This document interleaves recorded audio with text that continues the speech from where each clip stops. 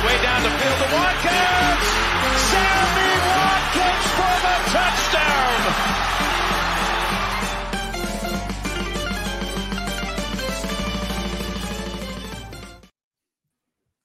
Happy Halloween and welcome to week 9 of the regular season in 2023. I'm Adam Wright with Chris Costich. This is the Fumblerooski podcast by Power 88 and Secret Weapon Consulting. So we have a great episode for you guys tonight. So we are going to end up recapping the first half of this season. We're not quite halfway through, but we're doing it a week early to align with Halloween. This is a Halloween themed episode. Recapping the first half of this season, and joining us to cover all of these topics, we have special guest and host of the Rufus Rundown podcast. We have Lucas Feriera. Lucas, welcome to the show. Appreciate you guys having me. Really looking forward to getting into this, and I think this is kind of almost long overdue being able to join. Kind of funny how you guys have Chris on here too. Work with Chris over the summer, so this is probably a collaboration that should have happened. Considering the Dean connection. We got 3 Brockton Rocks guys right here. Yeah, I feel right. like considering the small world connection between all of us, I feel like this is like it has been talked about like building up to a long period of time, but like realistically, when we look at all the parameters, it probably should happen sooner rather than later. Yeah, and finally able to join up and make some content together, which is nice. Absolutely, it's great to have you on. A great sports mind, and to help us cover some of these topics. So we're going to start off with a Halloween themed segment, call it jump scares. So from the first half of this season, we are giving you some of the biggest surprises of, things that have just come out of left field from this season. And I can start us off and give you guys this one. Zach Wilson. Not just Zach Wilson this season, but Zach Wilson in October. So the second half of the first half of this season, 3-1. And the one game that he lost, that's the game that you could argue was his best statistical game. So he does have a 3-1 touchdown interception ratio, but he's also 3-1 on the season. And they've been beating some good teams. This Jets team, what if Zach Wilson actually works out? He has been getting a little better as the season has gone on in some quarterbacks. Some quarterbacks, they take a little more time than others. You don't always have the CJ Strouds and Justin Herberts of the world who light it up right when they get in the league. Sometimes it takes some time. Yeah, and potentially Jets could, if the science works out, we could even get Rodgers coming back late in the season for a potential playoff run if Zach Wilson can get them to that spot too. And he didn't have a great game against the Giants, but this past week, but that was kind of just one of those slugfests. He went 17 for 36. That's sub 50%, but in general, yeah, he's had a great month of October. It's the headband, to be honest. Once he took it off. Yeah, he took it off, and he's been playing a lot better with it, or without it, excuse me. In this month alone, 62% completion percentage, 870 yards, like you said, 3 touchdowns, 1 interception, 85.1 QBR. I'll take that any day. Yeah. I think there's 2 sides of the coin, though, right? Because you look at him as a first-round pick, right? So it's like, is he living up to the hype first-round pick? No. But you don't need him to. You got Aaron Rodgers there. You're literally just looking for him to be serviceable enough to get you to where you need to go, where you thought you belonged. And I realistically, did I see the Jets as a division winner at the beginning of the season? Probably not. You're in one of the best divisions probably in football this season between the Bills and Dolphins and the talent there. So if he doesn't turn the ball over, that is his only thing, is not turning the football over. You mentioned only 1 pick in those stats you're just reading off. Like, if he doesn't turn the football over, that defense is good enough, that running game is good enough. I think they're more than capable than, being able to sneak into the playoffs. And if that's when Aaron Rodgers makes the triumphant, miraculous return, then yeah, I'm all for it. But he's certainly been serviceable, and whether you're going to keep him around long term or not, I'm not sure. But I think you can certainly get some for him. If you're getting 6th and 7th round picks for Josh Dobbs, then I think you very well could, get something for a guy like Zach Wilson, especially considering the offensive minds in this league. It's a possibility. All right. And sorry, another thing I want to say too, that the Jets are relying him to throw the ball a lot too. the three of the 4 games in October, he's thrown over 33 times. Against the Chiefs, 28 for 39. Against the Eagles, 19 for 33. This past week against the Giants, 17 for 36. And, that's huge to be able to rely on your young backup quarterback to throw the ball so many times, especially when you have a really good back as in Breece Hall. Yeah. And he did it dancing with Patrick Mahomes of all quarterbacks. Like, imagine just getting into a shootout against the best quarterback in football, being one of the worst in football, and actually holding your own. Whole thing was just insane. But I have my next one. The disappearance of vertical passing offenses this year. In case you haven't noticed, passing numbers and offensive numbers in general are down across the league. Only 2 quarterbacks around all of football are projected to throw for more than 30 touchdown passes. You have over this offseason, we thought that offenses were going to take a massive jump. The Jacksonville Jaguars, the Detroit Lions, right? These were the Cincinnati Bengals were supposed to be continuing to do what they've been doing the past couple of years. None of that has really happened. I mean, Trevor Lawrence probably may not even eclipse 20 touchdown passes. Jared Goff, he's up there in yards, but the touchdown passes are way down. And they are much more of a dink and dunk team than we previously thought. I mean, I've got to say, like, defenses have been doing a pretty good job of containing these high-level offenses and making them have to compromise and play more in the flats.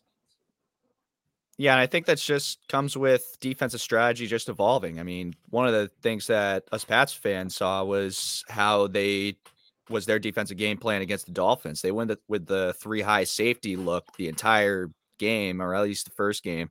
I wasn't able to really watch a ton of the second game, but that's another defensive strategy that teams are doing to take care of some of the high flying offenses and take it away the deep routes, is forcing you to have to go short and beating you in the short game rather than having Tyreek just go for a 50-yard bomb every single time.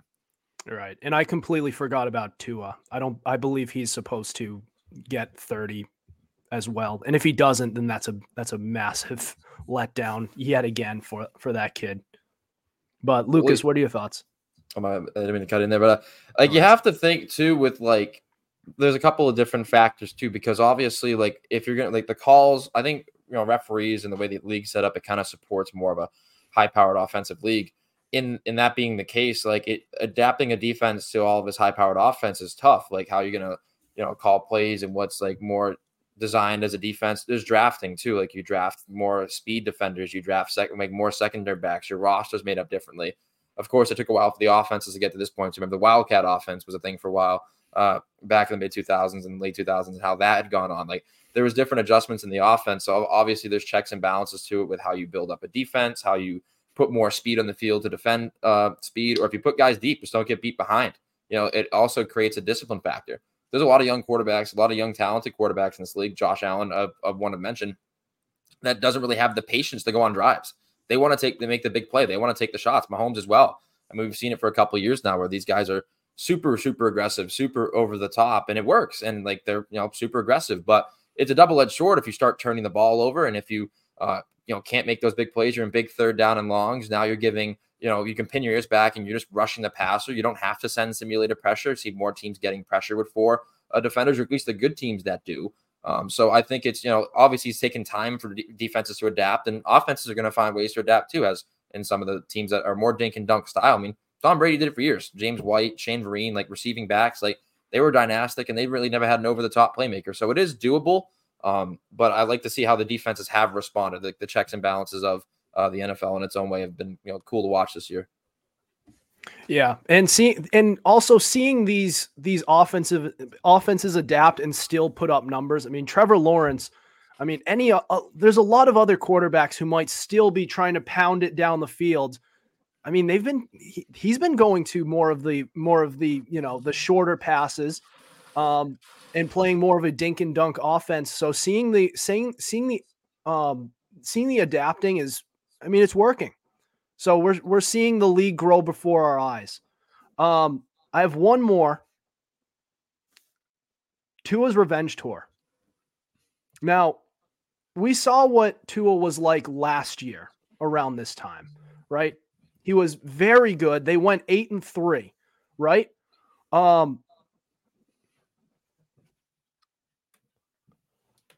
We have some breaking news, but we'll get to that in a minute. No, what's the breaking? Oh, wow. You might as well just tell the breaking news now, dude. Oh, my Lord. Yeah. Commanders, Chase Young is being traded to the 49ers for a likely a mid-round pick. We don't know the compensation just yet, but we'll get that to you as this information is developing. Listen, so we'll just continue until we know what the full deal is. If it's a mid-round pick, that's insane. But yeah, that's wild. We all know what Tua has been capable of in the past couple of years. I mean, with the weapons that he has, the defense that team has, this whole Miami team has the potential to be really, really good. Like one of the top seeds in the league. Problem is Tua needs to stay healthy. And that comes down to the offensive line. The line has been okay. And Tua hasn't really needed much time to throw at all. So, all of that is kind of working out. So if it stands, then I'll admit that I was wrong about the Dolphins in this, during the preseason. I had the Bills winning this division. They could still do it, but I gotta say, good start again for the Dolphins. So it's sorry to cut in real quick. 3rd round pick for the Commanders is going to them for Chase Young. I mean, that's better than a mid-round pick. It's still a day 2 pick. So it's better, but you have Chase Young and he's going to the 49ers. Oh, yeah. Holy crap. Yeah. That's with Nick Bosa on the other side. Forget about it. But, yeah, I mean, that goes to show, I mean, that's also game planning for the Dolphins. They also have so many weapons around them, including the running game. They do a lot of RPO, which has to be quick passes. So that definitely helps in the case of protecting Tua a lot and getting that ball out. And that's a huge goal for a lot of teams, is that the quicker you can get the ball to your best guys, the better chance you have to win these games. And you want to get the ball out to these guys quick. Yeah. It's and it helps that Tyreek Hill has that ability to play to do intermediate routes. If you guys remember when Hill was when he first entered the league, he had a very limited route tree. It was either the long bomb for the touchdown or it was nothing at all. Very boom or bust type of player. Now he can kind of go underneath with those routes and use his speed to his advantage. So the fact that he's been able to develop and help Tua in that way has been huge. All right. So we do need to move on. Next, we have our Back from the Dead segment. So what this will be is anything that we thought in the beginning of the season was not going to work out. Turns out it will. That's next. This is the Fumblerooski podcast.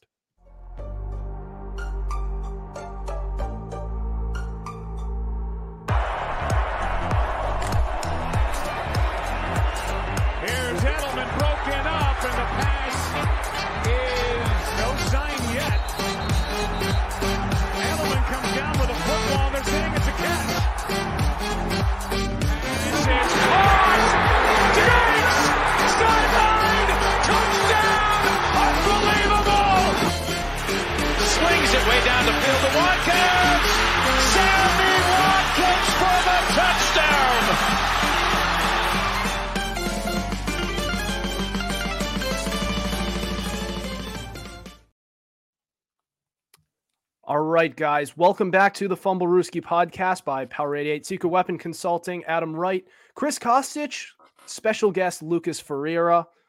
All right, so we are now on to this next segment, Back from the Dead. So as I teased when we were going out of the last segment, this is about things that looked like were falling apart, but turns out it actually worked out. So most notably, our first one, Back from the Dead, Joe Burrow's calf. And so this guy suffered a preseason injury to his calf early on in training camp. And it looked catastrophic at first. Guy was carted off the field. Turns out they actually dodged a bullet, just a strained calf. They didn't know the severity yet, but he was going to miss most of preseason, if not all of it. So he did end up being ready for the regular season. Kid did not look right. The team started, 1-3? Yes, they started 1-3 on the season, and it looked like they were a massive bust. Then you see that the health started to improve. Good win over the Cardinals, another win over the Seahawks.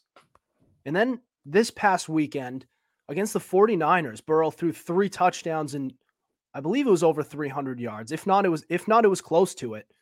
But I mean, they look like they are getting better as time has gone on, especially with Joe Burrow's health. Now that he's healthy, we now see that this Bengals team can beat anybody when they are at their absolute best. And if they continue this, I mean, it's still relatively early in the season. They're 4-3. They could lose 1 or 2 games down the stretch, and you have a top 2-3 seed in the league, perhaps the top seed. So the Bengals are getting there. I'll let you take this one, Lucas. I mean, I would pump the brakes on it a little bit too, but also you look at the rest of the division, right? They haven't won a division game yet this year, but only they lost to the Browns early. You lose to the Ravens in a close one. The Rams won, not a super talented Rams team. They really haven't beaten anyone yet per se, because the Seahawks they did beat, which is a legit win for them. The 49ers are a little banged up, but when you look at the rest of that division as well too, they have Joe Burrow, and if he is healthy, he's a legit threat, and he's one of probably the most monumental it factor in the league, if not one of the top 3, I think, in terms of the quarterback position and what he possesses to control not only a locker room, but just any game that he walks into with enough health to produce. So do the Steelers have Kenny Pickett, and I like Kenny Pickett, but do I think he's in any way, shape, or form going to take that Steelers team to the next level like Burrow can take this Bengals team? No. Deshaun Watson, even if he is healthy, certainly, what they have now, if he's not healthy, their defense is good, but it's not sustainable in these games, especially late too. I mean, they're hanging around, but I don't see the 2 quarterback play in front of him to be able to make it sustainable. So I think when you have a top 5 player at that quarterback position, it totally changes everything. Now, obviously, health included is a big conversation to have, but if they can protect him just enough, and they have a tough schedule coming up with the Bills, Texans, and Ravens, but overall, if they can get this Bills game, it's certainly going to not just back from the dead, like they're back on top again. So I think it's certainly something to watch for, but overall, yeah, I didn't think they were recovering from where they were at, and now they're showing that they can certainly do it. Yeah, and they also had a great week against the 49ers, but they also beat a very beat up 49ers team, to say the least, as well. But at the same time, this kind of has happened the last 2 seasons, right? The Bengals go off on a slow start, and then they turn it up around this point of the season to the point where they can go on a playoff run and get themselves into the divisional and the championship round. So, yeah, I mean, I was definitely on the bandwagon that they were not going to be that great this season, but at this point, now that seem like they're kind of moving into the right direction, it doesn't seem that surprising now, because if you look back at the last 2 seasons. Yeah, listen, so it's not really for me the team that they beat. It's more so how they did it, right? Yeah. I thought that the Bengals were about to be back after the Cardinals game, not because they faced the Cardinals. It's because of the way that they did it. Joe Burrow looked like a healthy quarterback again. He was stepping into his throws. He was hucking it all over the field. And, the week prior against the Titans, they only mustered up 3 points. So what does that tell you? It's not about the team that they face. It's about the health of the quarterback that they had. So when they won, they strung together a couple of victories. During that stretch of time, I believe Joe Burrow, so out of his 9 touchdown passes, I believe 7 of them were in the last 3 games. So that tells you that it's more about the health of Joe Burrow than anything else. So now that he is healthy, so what I am saying is when the Bengals are at their best, they can beat anyone in the league. It's not so much about the fact, it's against the Cardinals. It's just Joe Burrow looked right. He looks healthy now. That is what's important here, not just just beating teams that you're supposed to beat. Of course you want to beat them, but it's also the way it looks too. And I think that's what is the most important here. I can agree with that. Yeah. I mean, it's at the end of the day, the games that you should be winning are the games that's going to build you a lot of momentum going into the tough games like the 49ers this week, or momentum into your tough divisional games. I mean, you take a look at the upcoming schedule. My bad to cut you off there, but like I said, the Bills coming up, Texans with a tough Stroud, but they're at home against the Texans. So I mean, if you're looking at games that they should win, they're home against the Bills coming up. I mean, you have the Ravens on the road following that Texans game at home, then home against the Steelers, divisional games. You have back-to-back divisional games there against the Ravens, who are going to be atop of the division. You would have to, you're going to have to take a big win against the Bills in kind of a weird rematch game from last year, the game that obviously never, continued on. And then you have that back-to-back division. Then you're on the road to travel to the Jaguars following back-to-back division games. So I mean, like you look at how difficult that schedule is, and then they finish out the end of the season with the Steelers, Chiefs, and Browns. So again, like I'm not to just jump on like the competition thing. Like, they're going to have to keep him healthy in that sense. Like they have the work cut out for him. I mean, they're one of the top teams in the NFL last season. They're going to have a difficult schedule to follow.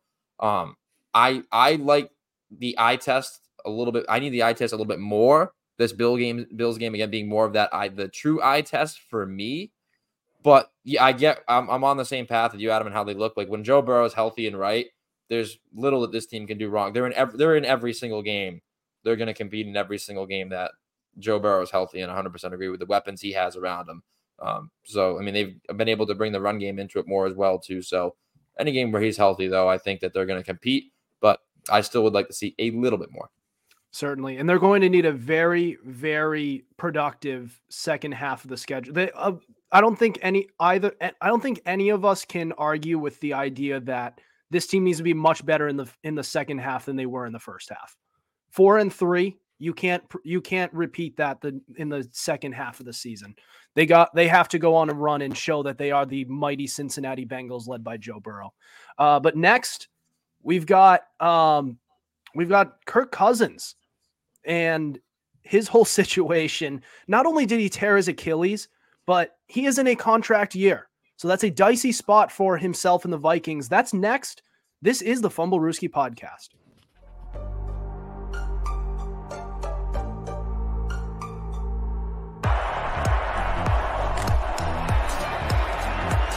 Here's Edelman broken up, and the pass is no sign yet. Edelman comes down with a football. They're saying it's a catch. This is caught. Diggs! Sideline! Touchdown! Unbelievable! Swings it way down the field to Watkins. Sammy Watkins for the touchdown.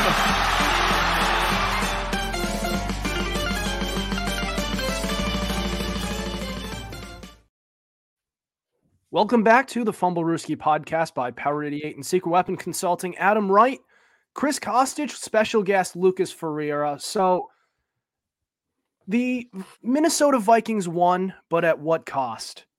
They have finally reached 500 after falling down. It was they fell down 0-3 and then 1-4, I believe. And they have managed to sneak their way back to 4-4, 500. Only problem is Kirk Cousins, their Pro Bowl caliber quarterback, is now out for the season with an Achilles tear. This is catastrophic because who else do they have at quarterback? It's all over for them. That is going to be the season. So not only that, but it may be Kirk Cousins. It may be over for him in Minnesota as well, because he is now in a contract year. The Vikings, I'm not sure if they even wanted to pay him when he was healthy. Now what happens? What happens to Kirk Cousins? I'll let you guys discuss. I don't even know what happens. I mean, what a sad injury for Kirk. I mean, having a almost MVP caliber season, and then you tear your Achilles after bringing your team back into the playoff picture. Man, it's tough because now at this point with the injury, Kirk is probably going to, he's losing millions because of this injury as well, with it being the contract year. And Lord knows who's going to try to pick him up because he's not going to be available till next season unless he uses the Aaron Rodgers treatment. But man, I don't even know what else to say about it. You end up picking up Josh Dobbs today, and Lord knows what's going to happen or how Josh Dobbs is going to lead the team, which I don't think Josh Dobbs is going to necessarily bring the Vikings to the playoffs at that rate. I think he'll get them close. He hasn't been terrible for the Cardinals. He's shown a lot of good flashes, but he does great in the first half, but when it comes to the second half, he just kind of falls apart.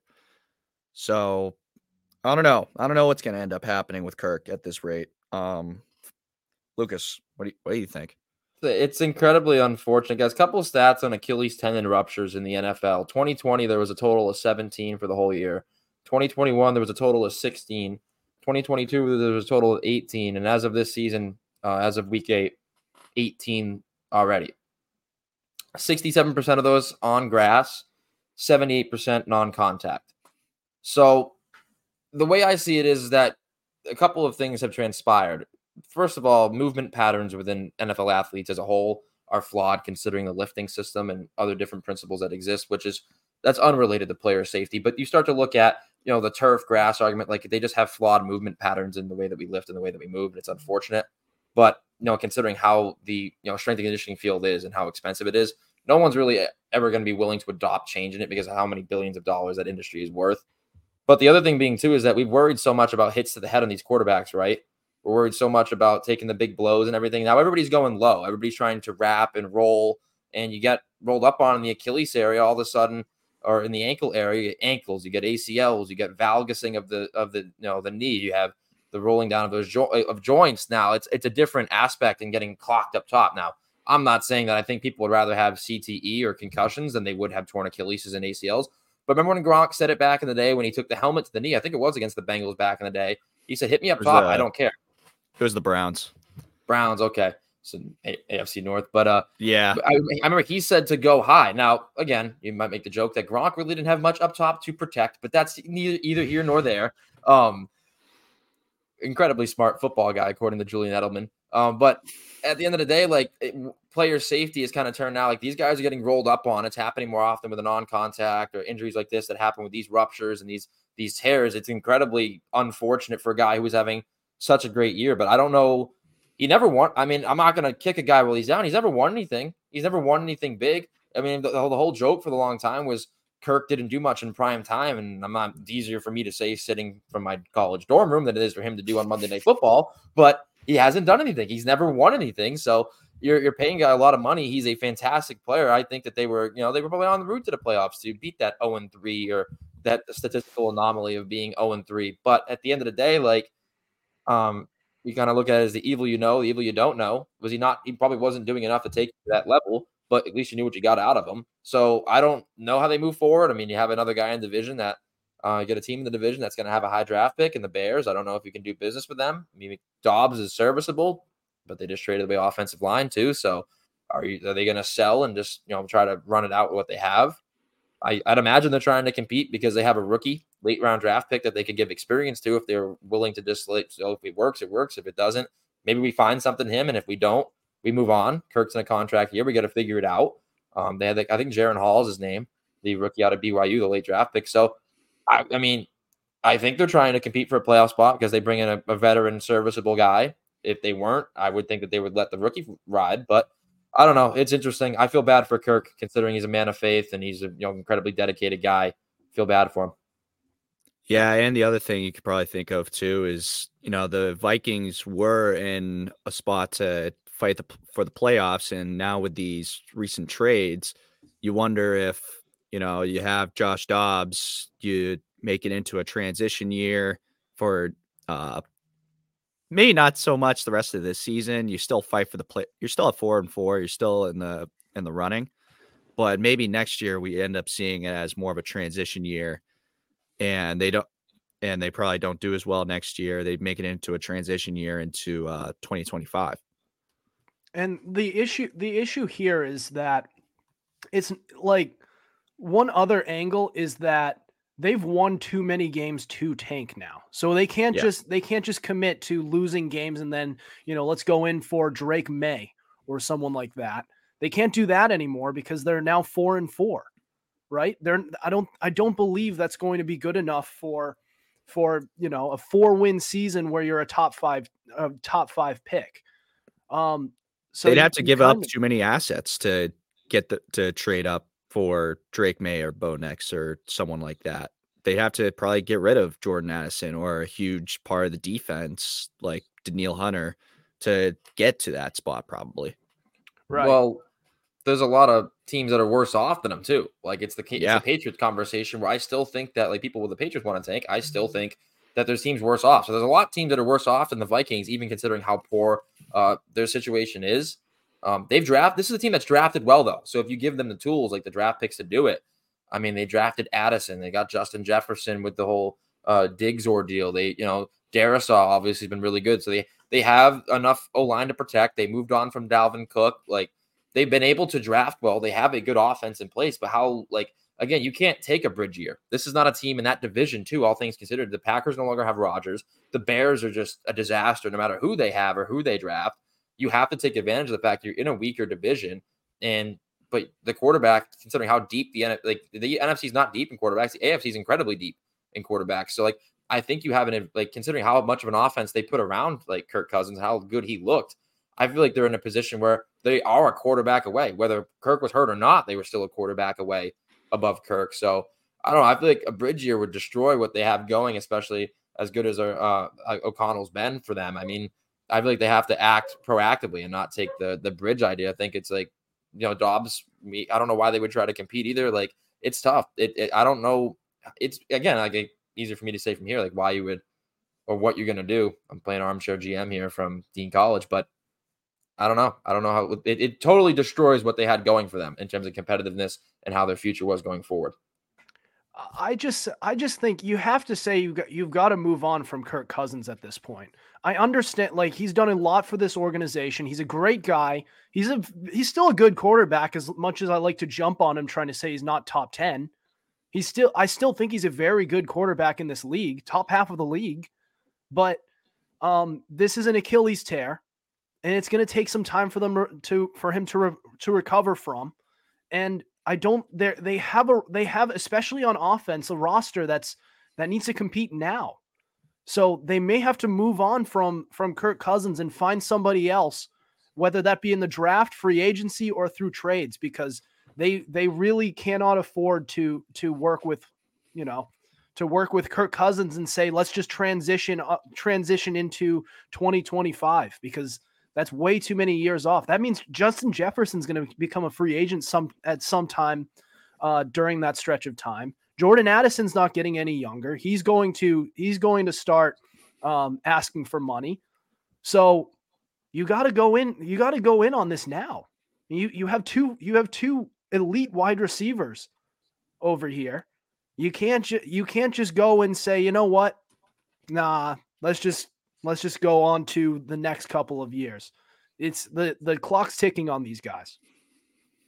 I mean, that being said, Chris, I don't know if you're going to jump in. No, you can go. You can go. They have the young pieces in place, and if you draft a young guy, you have to get it right. But think of all these other young quarterbacks, the Tuas of the world that haven't been yet to get their big contract. What do they have around them that's been able to allow them to be so successful?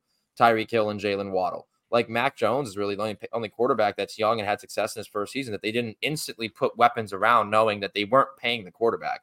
So if you're in a position where you're not going to pay Kirk Cousins and you're going to try to find a young guy. You have the weapons in place around him, and you're going to have even more money to spend not paying Kirk to put weapons around on both sides of the ball. So you have Flores, who's been putting their defense together. It looks like it's been getting better more and more as the season's gone on. You're in a position to, have a young quarterback with weapons around him within a year or two before you have to start really paying everybody. So it's a small window, and they have to find a way to get it right. But I agree that Kirk Cousins, healthy or not, wasn't the answer moving forward for this team. But also, you don't want to make the decision that starts to make you 2-14 with all that cap spent. So that's the only road you run into. But again, I think this is an offense that he made Kirk look that much better in.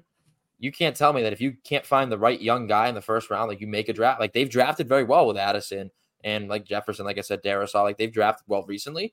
I mean, reasonably, you could. I'm not saying you're going to win it with a rookie, but you should, as they just say that Jaron Hall is going to get the nod to start and not Dobbs. You get the alert now. But again, I think this is where a young quarterback could begin to thrive in this system in a year or two. You could have expensive weapons all around him. You still have him on the rookie deal for a while.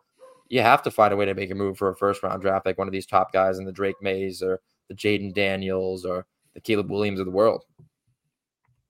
Yeah, and this is a deep quarterback draft, so they could end up having somebody fall to them, but it'll be a matter of what they want to do. If they decide to pay Kirk Cousins, then forget everything we've said about them going in the draft. But I just don't think they should. Even if he was healthy, I didn't think they should pay him. But it looks like they do like the kid. They do like him, and I like him too. He's a good person. He has a good personality. But ultimately, they need to move on from him, especially with the Achilles tear. But we do want to move on. We have Chris's weekly top 3, bottom 3. So week 8's best and worst performances. That's next. This is the Fumblerooski podcast.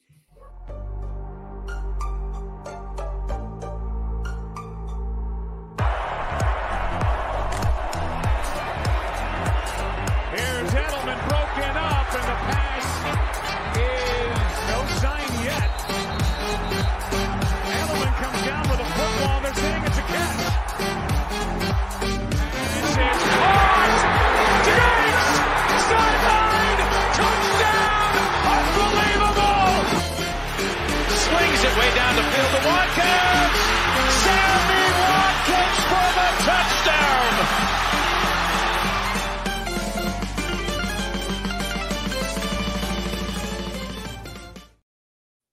Welcome back to the Fumblerooski podcast by Power 88 and Secret Weapon Consulting. Adam Wright with Chris Costich and special guest Lucas Feriera. All right. Before we get to top 3, bottom 3, more breaking news. So another trade in the NFL, Donovan Peoples-Jones has now been traded from the Browns to the Detroit Lions. So they are continuing to go all in on the wide receiver position in this season. I mean, the Lions, they feel this is their year, and they feel like Goff, and me too, he's growing on me. They feel like they can win a Super Bowl with this kid. And he has been to a Super Bowl already. And one can argue if they had Cooper Kupp in 2018, maybe they generate more offense and they win that Super Bowl. But I digress, Chris. If you guys want to give any thoughts, if we want to continue the move on with our top 3, bottom 3. I will say one thing about the Lions. That's a great pickup considering that they just got rid of Marvin Jones out of nowhere. And, well, he left the team and then they cut him. But that's still a good pickup to kind of replace him. But Lucas, do you have anything to add to that before we get into it? He's a speedy guy. He goes back home. He's from Detroit, Michigan. He played ball at Michigan in college. I know one of my teammates here, Zion, when he played here, I'd seen him play in high school, and that's kind of his moment where he realized holy hell, there's a different level of I think I'm good, and watching that guy play in high school, he was ridiculous. I think he played some quarterback in high school too, as most of these incredible athletes did. Your return guy, they have Khalif Raymond too, is kind of their slot, speedy guy, Holy Cross, represent. But I think it's a good ad. I think it's an element that they don't really have, right? I mean, Amon-Ra St. Brown's a really good route runner.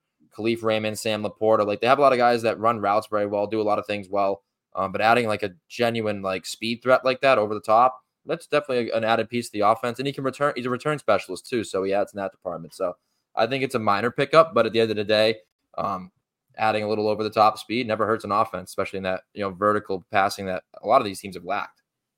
Yeah. Over 800 yards of receiving he got in 2022. So he may have been underutilized here in Cleveland in 7 games, 97 yards. But the potential is there. And this is a team that is currently looking to contend. They're going all in clearly. Their wide receiver position is loaded. But all right, I digress. Week 8, top 3, bottom 3. So start. We got our top 3. Panthers. They got their first win. Round of applause. That's, getting that first win as a team that's as bad as the Panthers, and it sucks that they won't be able to actually have that first overall pick. Well, they're not even projected to have the first overall pick now because the Cardinals in there. But in general, it's a great morale booster for any bad team to get that first win. Bengals. They're on a roll right now. Another good win. And you beat a really good 49ers team. Granted, a little beat up, but I'll still give them the benefit of the doubt. Broncos. They finally ended the streak. 13 straight games where not 13. 17 straight games where the Chiefs have beaten the Broncos. Last time that the Broncos beat the Chiefs was back in 2015 when Peyton Manning was still around. Unreal. Honorable mention, Chargers. Good beat up win on a bad Bears team. Granted, you could probably substitute the Chargers out of there. And the Seahawks getting a nice little NFC West win against the Cardinals. Any thoughts from you two? I like the top 3. I think, they're 2 teams. So 2 of them are teams that have not had the best luck lately, but they finally figured it out. The Bengals, I mean, we discussed them earlier on in the show. This is a team that is on the up and up, and it looks like that this is the time to buy in on them. And they're a team that I believe is going to have a very, very good second half. So the sky's the limit for the Bengals right now. But I agree with this list. I think it's good. I do want to correct myself real quick. Seahawks beat the Browns. They beat the Cardinals last week. My apologies. But regardless, still good back-to-back wins, especially against a good Browns defense. Lucas, what you got? No, I like these, especially considering the Broncos and their slow start and everything. And I know everybody was on Sean Payton, myself included, considering he said it was the worst coaching job in NFL history that he walked into, and then proceeded to start off and get 50 piece, 70-20. Like, it just, it was a tough start. But I like how they brought it around, and there's a lot of pressure on Russell Wilson too. And you look at his stats, and again, you don't want to just be a stat sheet watcher, but I mean, realistically, Russ really hasn't been a complete part of the problem there. It's been deeper than the quarterback position, and there's been a lot of turmoil there and stuff. But obviously, when you have such a fundamental failure overall as an organization, and you have quarterbacks getting their own personal offices and stuff, it can take a while to turn that around. So I think it's nice to see the Broncos being able to do that, and Russell Wilson kind of relieving some of the pressure on himself. I would say maybe add to the list in terms of honorable mentions. The Rams have been quite terrible, but the Cowboys being able to do what they do, I mean, I think everybody kind of recognizes them as a contending team, but then again, Dak Prescott's going to hold them back. But, the Cowboys have not, especially a part of this Dak era, have not typically been known as playing up every game. Like, a lot of times they've been guilty of playing down to their competition. They had that Cardinals game earlier. So, it's a Rams team that they should beat. They beat them and beat them handedly. Everybody showed up. Dak threw for over 300 yards. CeeDee Lamb had a big game. I think that's that's a perfect game for the Cowboys. CeeDee Lamb looks like a true receiver one. Dak has one turnover, but the ratio was good there. And overall, their defense plays well too, even with Trevon Diggs lacking. So overall, I would say that one kind of stood out for me. Maybe you throw the Titans in there with Will Levis, but then you kind of want that to kind of marinate a little more. But overall, big fan of the list, considering Panthers getting their first victory finally for Bryce Young. Yeah, I was thinking about the Titans too because the Will Levis thing and 4 touchdowns off the bench, or was it 4 touchdowns? 4, yeah.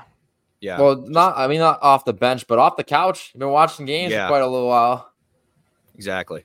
Another thing about the Broncos too is that Russ is in the top 5 for a lot of passing categories too.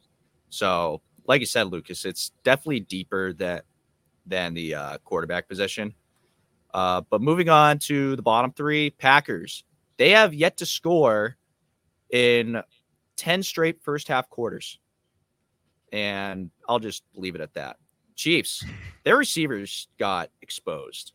And the Broncos defense finally showed what they are capable of. And they showed that last year that they could be a good defense. And it was just a matter of actually producing that. And Vance Joseph hasn't done that great of a job hasn't done a good job at all. But this was definitely a great win. I mean, granted, you still have Travis Kelce getting 6 catches, but, Rashee Rice, Justin Watson, Marquise Valdez-Scantling, they're not going to do it for you. They're really not. Maybe Valdez-Scantling, but the receivers in general got exposed in this game. Raiders. Jeez, get Devontae out of there. Oh, my Lord. Three balls. 2 of them horrible overthrows from Jimmy G. One of them was a touchdown ball that was A, in double coverage, and B, underthrown. And on top of that, Josh McDaniels can't seem to get Hunter Renfrow involved in any part of the offense when he was able to get Amendola, Edelman, Chris Hogan, all involved in the offense as a slot receiver for the Pats. And for some reason, he can't do it for Hunter Renfrow. Oh, man. I just can't believe Josh McDaniels is even a head coach, or he just got hired as a head coach to begin with. 49ers. I'm kind of debating if I even still want to have the 49ers on here because they're still dealing with Trent Williams being out, Debo out, defense a little beat up. But now they got Chase Young, so that's a little different. Steelers. I said this a couple weeks ago. They still have yet to put up a 400-yard game since 2020. And that showed. And on top of that, you lose Kenny Pickett. Mitch Trubisky does what he can. But all in all, that offense is still just in shambles. Fire Canada. Even with Deontay Johnson coming back. Let me give you my initial thoughts right out of the gates. I think this is a lot more on the 49ers than we might think. I get it. They're banged up. But what has been the one knock that we have always had on Brock Purdy since he's joined the league for his success? Around him. He has all this talent around him. It's once he loses some of this talent, then he's not going to be that good. And I wanted to start that conversation about him being an elite quarterback. I made a reel about it earlier, a couple of weeks ago. I said, you know what? Let's start that conversation. 2 things can be true at once. Maybe he actually can play, and he does happen to have a lot of talent around him. Now we're seeing what it looks like when he doesn't have as much talent around him. Trent Williams was out, right? Debo Samuel has been absent, right? And you could understand a slight drop off. But the way that he has played lately, a 1-3 touchdown to interception ratio, that's not good. He has not been a very good quarterback the past 3 games. And the teams that they have lost to outside of the Bengals, you lost to the Browns and the Vikings. That's not acceptable. So maybe let's give him some more time. But this is not a good sign for Brock Purdy, who's now working with a little more adversity. What I believe about elite quarterbacks, about the best of the best, is they are the guys who can make up for some of the weaknesses on your team. Joe Burrow can do that. Patrick Mahomes is shown to do that. Tom Brady used to do that. We can even talk about Peyton Manning and Aaron Rodgers being able to make up for some deficiencies, right? Brock Purdy has not done that yet. He's been able to excel in good situations, but when the situation doesn't look that good, he hasn't played that well. Let's not forget that he was just on concussion protocol last week. He probably shouldn't even have been playing in this game. Right, but he was cleared. Still, anyone else on concussion protocol, they're done for that week. And he threw 2 more interceptions. Granted, He still had 365 yards, so probably that didn't matter. But regardless, he probably shouldn't even have been playing to begin with.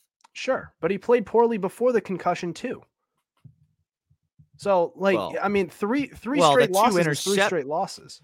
Well, the 2 interceptions in the last 5 minutes of the Vikings game, you could say that his head was spinning. Still fuzzy. Yeah. You could say that. It's possible, but if you look at 3 straight games and the two games before this game that you lost, they weren't against a Bengals caliber team. The Vikings aren't even supposed to make the playoffs. And they lost to them. And it was the same thing with the Browns. How did they dance with you with PJ Walker? How did that happen? I mean, it's just I understand you're going through injuries, but if you have a truly elite quarterback, a quarterback who is the guy, he can make up for some of those deficiencies. That's why I've always hated the argument that, he just needs all of this. Just needs that. I say this about Mac Jones. I say this about Kirk Cousins. If you need all of these different things in order to succeed, then you're not an elite quarterback. You might be a solid quarterback, but you're not a guy who's going to win you a Super Bowl. That's the way I look at it. I kind of see both sides of it there with Brock Purdy, because you can start the conversation of is it what's around him or whatever. And again, it's the bias of especially here in the Northeast too. And I mean, overall in the world, everybody knows Tom Brady went 196 and he was missing. And then Brock Purdy's Mr. Irrelevant. And, Tom Brady did a whole lot with nothing his entire career, taking pay cuts so they could build around him. But that's just when are you ever going to see a guy go 196, become the greatest quarterback ever, win 7 Super Bowl? I think maybe we're projecting a little too much of what we've seen out of him and trying to think Purdy's not the guy. It's all right. It's quick to do it. But at the same time, everybody's too quick to also hype up. It's way too high and too low with him. Maybe we should meet somewhere in the middle. Everybody was Mr. Irrelevant's going to go and do the amazing thing he's doing in San Francisco. Tom Brady was a Bay Area kid, and they're trying to make the comparisons. But then at the same time, the other end of it is now he's nothing with nobody around him. Maybe somewhere in between. He was definitely underdrafted, but certainly has certain talents. But I think at this point in his career, yes, a lot of that system that surrounds him and what he does is obviously based off the talent he has around him. Not to his fault, but also at the same time, if you want to start being considered, you want to sit at the big boys table, you got to wear the big boy pants and take those hits from people like us too, saying hey, you haven't really done anything without those guys either. So I can see it there. I mean, they're a missed field goal against the Browns away from winning that game, even in the game where he struggled. So that's worth noting too, where they could very easily be 6-2 at this point and not the 5-3. That could be a difference. But again, we're not going to play what if here. At the end of the day, get it done. If you're going to be one of those guys and you're a true contending team, you will find a way to get it done more often than you don't. And right now they've been slipping. The Chiefs kind of trying to do the Tom Brady system, right? Where you pay the quarterback, you pay one big weapon, and you put together a young drafted defense, and then you just take a bunch of used parts and you put them at the receiver position and you hope to figure it out. Sometimes it works, sometimes it doesn't. I don't know if I'd have the Chiefs listed here just yet, but it's clear that the wide receiver position has certainly been a miss for them. Even though the Jets won, and we've said a lot of nice things about the Jets and Zach Wilson, 24 total punts. Can we put the Jets and the Giants? 24 total punts between two teams. Did anybody try to watch that game on Red Zone? No, you didn't. It didn't show up on Red Zone. Nobody scored. Nobody did anything. I think football should be banned from after performance, ban football in New York. No more. You guys, if we had give me 2 XFL teams for a year. You guys go play in the XFL for a year. We're going to relegate you like it's European soccer. After you can watch it because I was watching Red Zone. I'd say I couldn't watch it because how disgusting it was. But I didn't have to because it was never on Red Zone until the overtime period hit, which, by the way, had the Jets -2.5. Love it. Love it. Won my pool this week. Guys covered for me. Absolutely outstanding. But ban football in New York, burnt dumpster fire. Total and complete dumpster fire that I witnessed in the city of New York with the Jets and Giants game, and almost deserving of their own separate segment of how bad that football game was. But, seeing the rest of the list, totally agree. McDaniels, I didn't put Denver completely on McDaniels because they drafted Tim Tebow. That never worked out. But now that McDaniels has brought in his guy in Jimmy G and has still continued to not only not put together a winning team, but a poor culture, this one's on McDaniels. And there's not really a job waiting for him back in New England, at least as long as I know. I don't know who's going to be there to hire him at the rate that they're going. So that door is not going to, you don't burn any bridges, but over 20 years, the dynasty doesn't stay around forever. You can't just go back to Bill Things don't work out as a head coach, especially because things aren't really working out for him as a head coach himself right now. So, yeah, I agree. I think the Chiefs, it's a little hot there, but everybody else pretty much deserving to be at this bottom three. A lot of good candidates, honestly. Like, I think you underscored the fact that there were so many bad teams from this, two of them in one matchup. And it's crazy to think that the Giants actually have 4 Super Bowl victories and are still playing football right now. I kept the Giants off just solely based off that they ended up having to go down to the third string quarterback and -1 passing yards. Yeah, -1 passing yards. Just insane. I mean, I'm not going to fault a team for sucking because they have their third string quarterback, you know? That is a fair point. That's a reason why I would have had the 49ers over the Raiders on the actual top 3, just because I kind of expected the Raiders to be bad, especially against a really good Lions team. The 49ers should be a lot better than how they played the other night. The other night. So that's just kind of my opinion. I digress though. But we are going to need to move on. And we have, we have Chris's guests.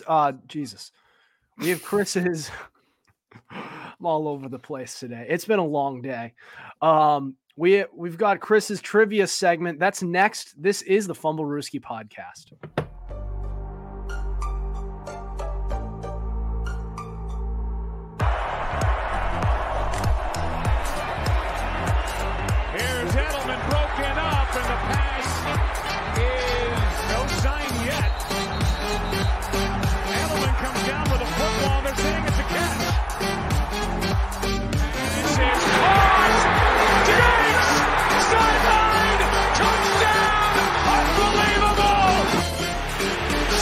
Way down the field to Watkins. Sammy Watkins for the touchdown.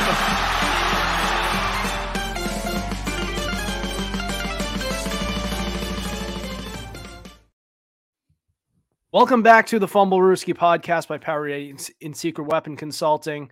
Adam Wright, Chris Costich, special guest Lucas Feriera. Chris, take it away with your trivia. Darren Bland, corner for the Cowboys, picked up his 3rd pick 6 of the season on Sunday. And 20 receivers, 20 players in general. It's not just receivers. There's a good mix of tight ends and a running back or 2 in here as well. But in general, 20 players have exactly 3 receiving touchdowns this year. Adam and Lucas, I will give you 2 strikes to name 2 strikes each. To name as many of these guys as possible. And it's not like it's just a bunch of wide receiver 2s and 3s. It's a good mix of like wide receiver 1s, some good tight ends here and there, and 1 running back. DeAndre Hopkins. No.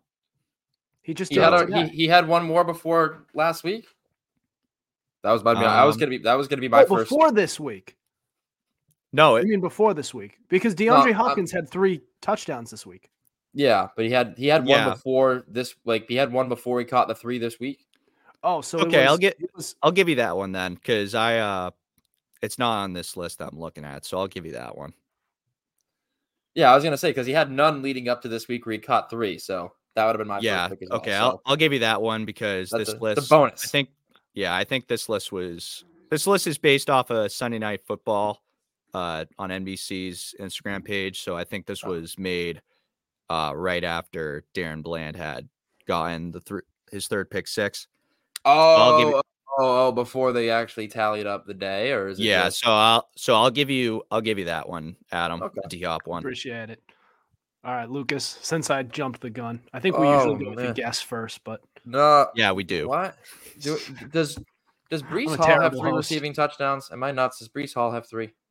He is not on this list. Boyo. All right. Jamar Chase. Jamar Chase is on this list. Dude, I don't think Terry McLaurin has a reception touchdown. I don't think he even has one this season, so I'm not going to go with him. There's got to be. Trying to think here. Definitely not. I'm not going to go to Devontae Adams. Kendrick Bourne, no. Gesicki, no. I'm not. Why am I thinking of bad offenses? Why is my instant thought to go to bad offenses for Go back to that first name. Go back to that name that you just had. You literally just had him. Gesicki? Ooh. Is that what I said before that, or is it after? I can't remember what I just said. What I just said. What I just said. All right, I'll give you this one because you said Devontae Adams. He is on. He has 3. Okay. Yeah. So I'll Stephon Diggs. Diggs is not on here. I would love to see how many. We're talking exactly 3 receiving like touchdowns. 3 in a game or 3? No, in just general. 3. This season. Exactly 3. Yeah, he has way more than 3. Yeah. I'm trying to.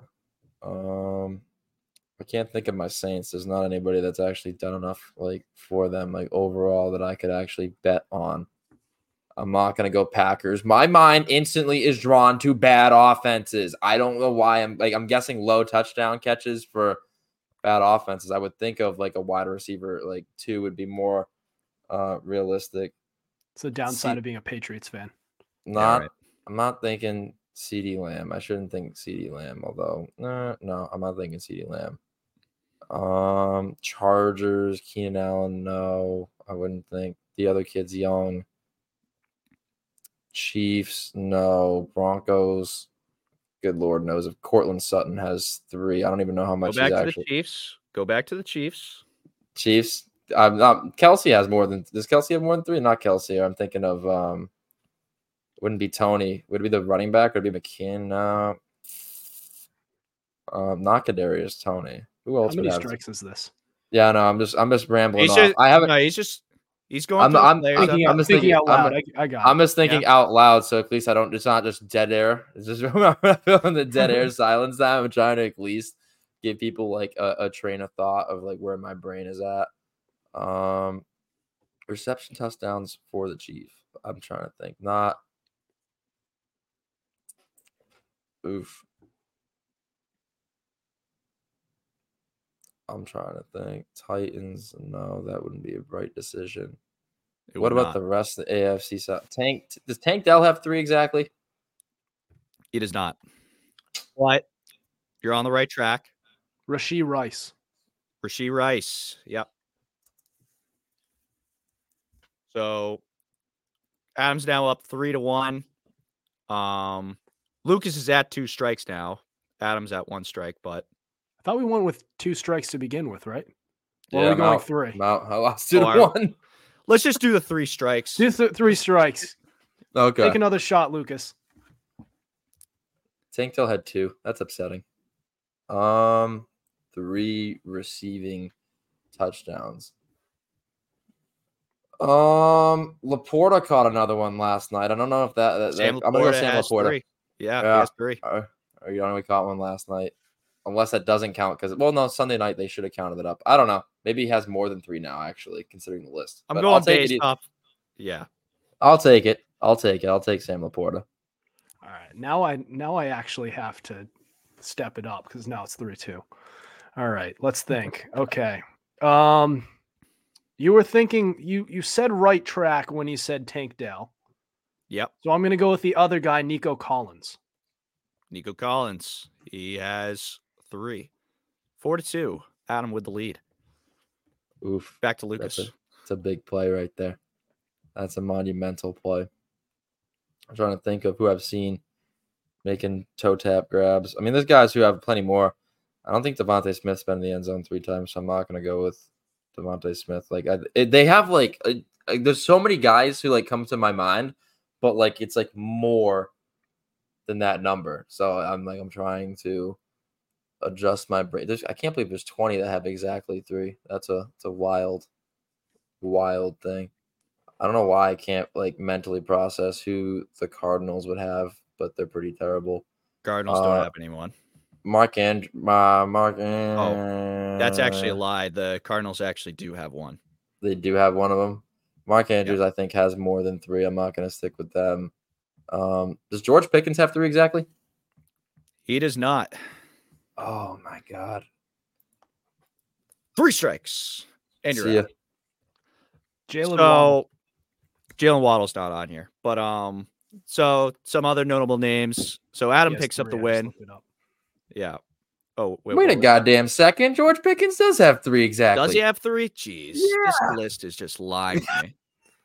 Whoever was on graphics for this game that you were seeing, man. Jeez. Dude, like it's like the whole TV production thing where it's like, hey, if it looks good, no one's gonna question it. Yeah, right. I am now the guy questioning it. All right. So Lucas still had 2 strikes then. All right. So it's 4-3. I'm only looking it up after the fact too. I'm not cheating. I'm only I'm only fact checking myself. I hear you. I hear you. I'm gonna have to fact check myself now. All right, Adam, we go to you. It's still Waddle. Jalen Waddle. Hold on. Does he have exactly 3? Jalen Waddle has exactly 3. Oh my goodness. There we go. All right, we got to end this game, man. Let's keep going though. Oh man. Definitely not Kyle Pitts because he doesn't catch anything. He couldn't catch a cold because they don't play call to him whatsoever. The other tight end though. Oh, the former Patriot. He could have 3. Who? What's his name? Jonnu Smith. Does he have exactly 3? That'd be my last strike. I'll go with Jonnu Smith. Probably has 2. Only has 1. Only has 1.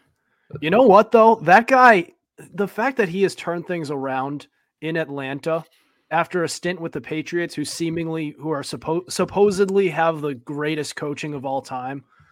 Oh man, that's a bad look, especially with Belichick's history with tight ends. It's not a good look. Yeah, it is. Well, that's the list. Adam picks up his first win in trivia finally. Jeez, you're a bum. Thank you. Yeah. Thank you for mentioning it in the group chat. I'm glad you could call me out on that. God, I was having a nice Sunday morning. I was enjoying some coffee. Then I get a buzz from my phone, and it's just want to let all of you know in this group chat, all 5 of you, that Adam's 0-3 in trivia. 0-2. Now you're 1-2. Don't worry. All right. It's salvageable then. We have all season. It's gonna be. Yeah. We'll see how this goes. All right. Let's get to the fan box. Yeah, let's finish up this show. All right. Next, we've got the Fumblerooski fan box. So at the half point of the season, we go every quarter. Who is so far the league MVP? That's next. This is the Fumblerooski podcast.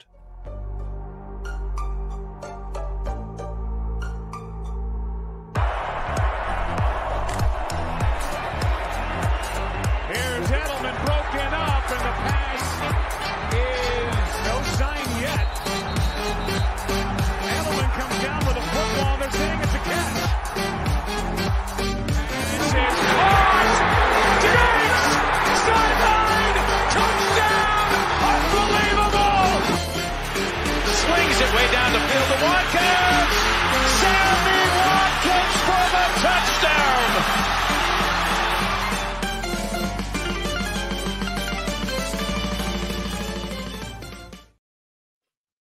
Welcome back to the Fumblerooski podcast by Power 88 and Secret Weapon Consulting. I'm Adam Wright with Chris Costich and special guest Lucas Feriera. We welcome you to the fan box portion of our show. We post a question filter on our Instagram every Monday, and you can respond with hot takes, questions, and more. And we will discuss it and give you a shout out on our podcast. Respond to next week's fan box question to be featured on our show. As Rasul Douglas has now become a Buffalo Bill, just this right this second. So they are working on their secondary desperately after losing Tre'Davious White. They need it. Oh God, did they? And Rasul Douglas is a pretty good defensive back. He's pretty solid. If there's any upside to this Packers team in the past few years, their secondaries have been pretty good, pretty well put together. All right, so the question of the week for our fan box was, who's the MVP so far this season? So every quarter of the season, we've been doing this the past few years, right? So every quarter, MVP so far this season, starting with Ian Mulhern. He said Joe Burrow will bounce back. So this kind of contradicts where we stand so far on the season rather than in the second half.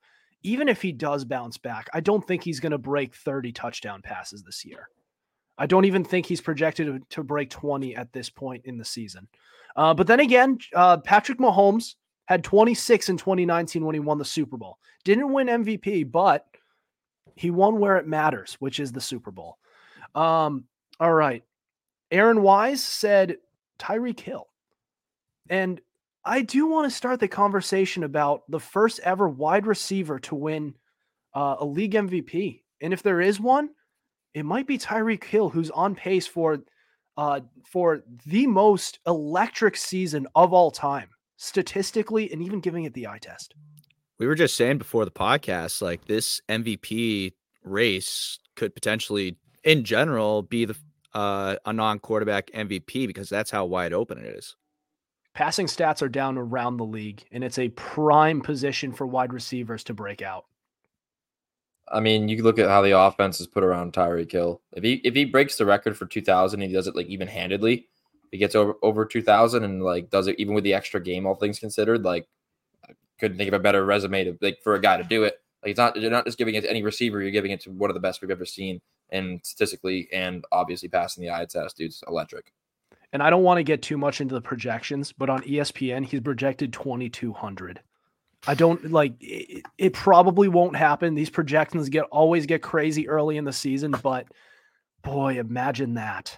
If Jettis didn't get hurt or doesn't get hurt, then those two would be neck and neck with that too. For the 2,000, it's unbelievable how the wide receiver position has reemerged in recent years. It has been actually electric and a pleasure to watch. Grayson Mortimer said Tua. So we're taking a quick break from wide receivers. If any quarterback does it, I think Tua is definitely one of them. And I think he would be a popular pick considering I feel like most of the league is rooting for him to do well. After a tough year last year, he's been working through some things. You had the concussion issues last season. And now he's on pace to have an electric season. So we'll see. I mean, if a quarterback does do it, I think Tua would be on that list. I think it also depends on how he ends up performing against teams that are with losing records right now too, because that's another thing that the Dolphins are dealing with is that all their wins have come against teams that, sub 500, and the two teams that they've lost to are playoff contending teams. Yeah. That's a fair point. I think overall too, like obviously it's going to come from a team that's obviously experiencing a lot of success too, and the Dolphins being up there. But also, like I look at it in terms of the MVP race too with quarterbacks too. Like I like the Burrow idea because to an extent, Joe Burrow has to be the MVP for the Bengals to restore the success that they wanted to have. So a lot of times when I look at my predictions and stuff that I make in these sports and these spots is that what is required of that person, or what is required, like what's it gonna take to get that team to where it belongs or that player to where it belongs. And if it takes an MVP performance, I don't mind looking at a player like that. If it takes an MVP performance to take that team to where it needs to go, and I rely on that person to be reliable, like he's been reliable in the past, it's worth noting that a player like that certainly, like the Dolphins need Tua to play at an MVP level to meet their expectations. So therefore, like you can almost, it's not safer to bet, but like it's reasonable to believe that they can continue to do that because that's what they need out of him. Yeah. And he's so far so good as far as, sub 500 teams go. Be nice if they could beat teams that are actually good, but if he's putting up the statistics and they're winning games, then that's automatically going to put him in the MVP conversation. Going back to wide receivers, Chase McGinty said AJ Brown, another wide receiver who is having an unbelievable year. I believe he has over 900 yards. I don't think he's broken 1,000 like Tyreek yet. He has 6 straight games with over 125 receiving yards too. He's having a great season.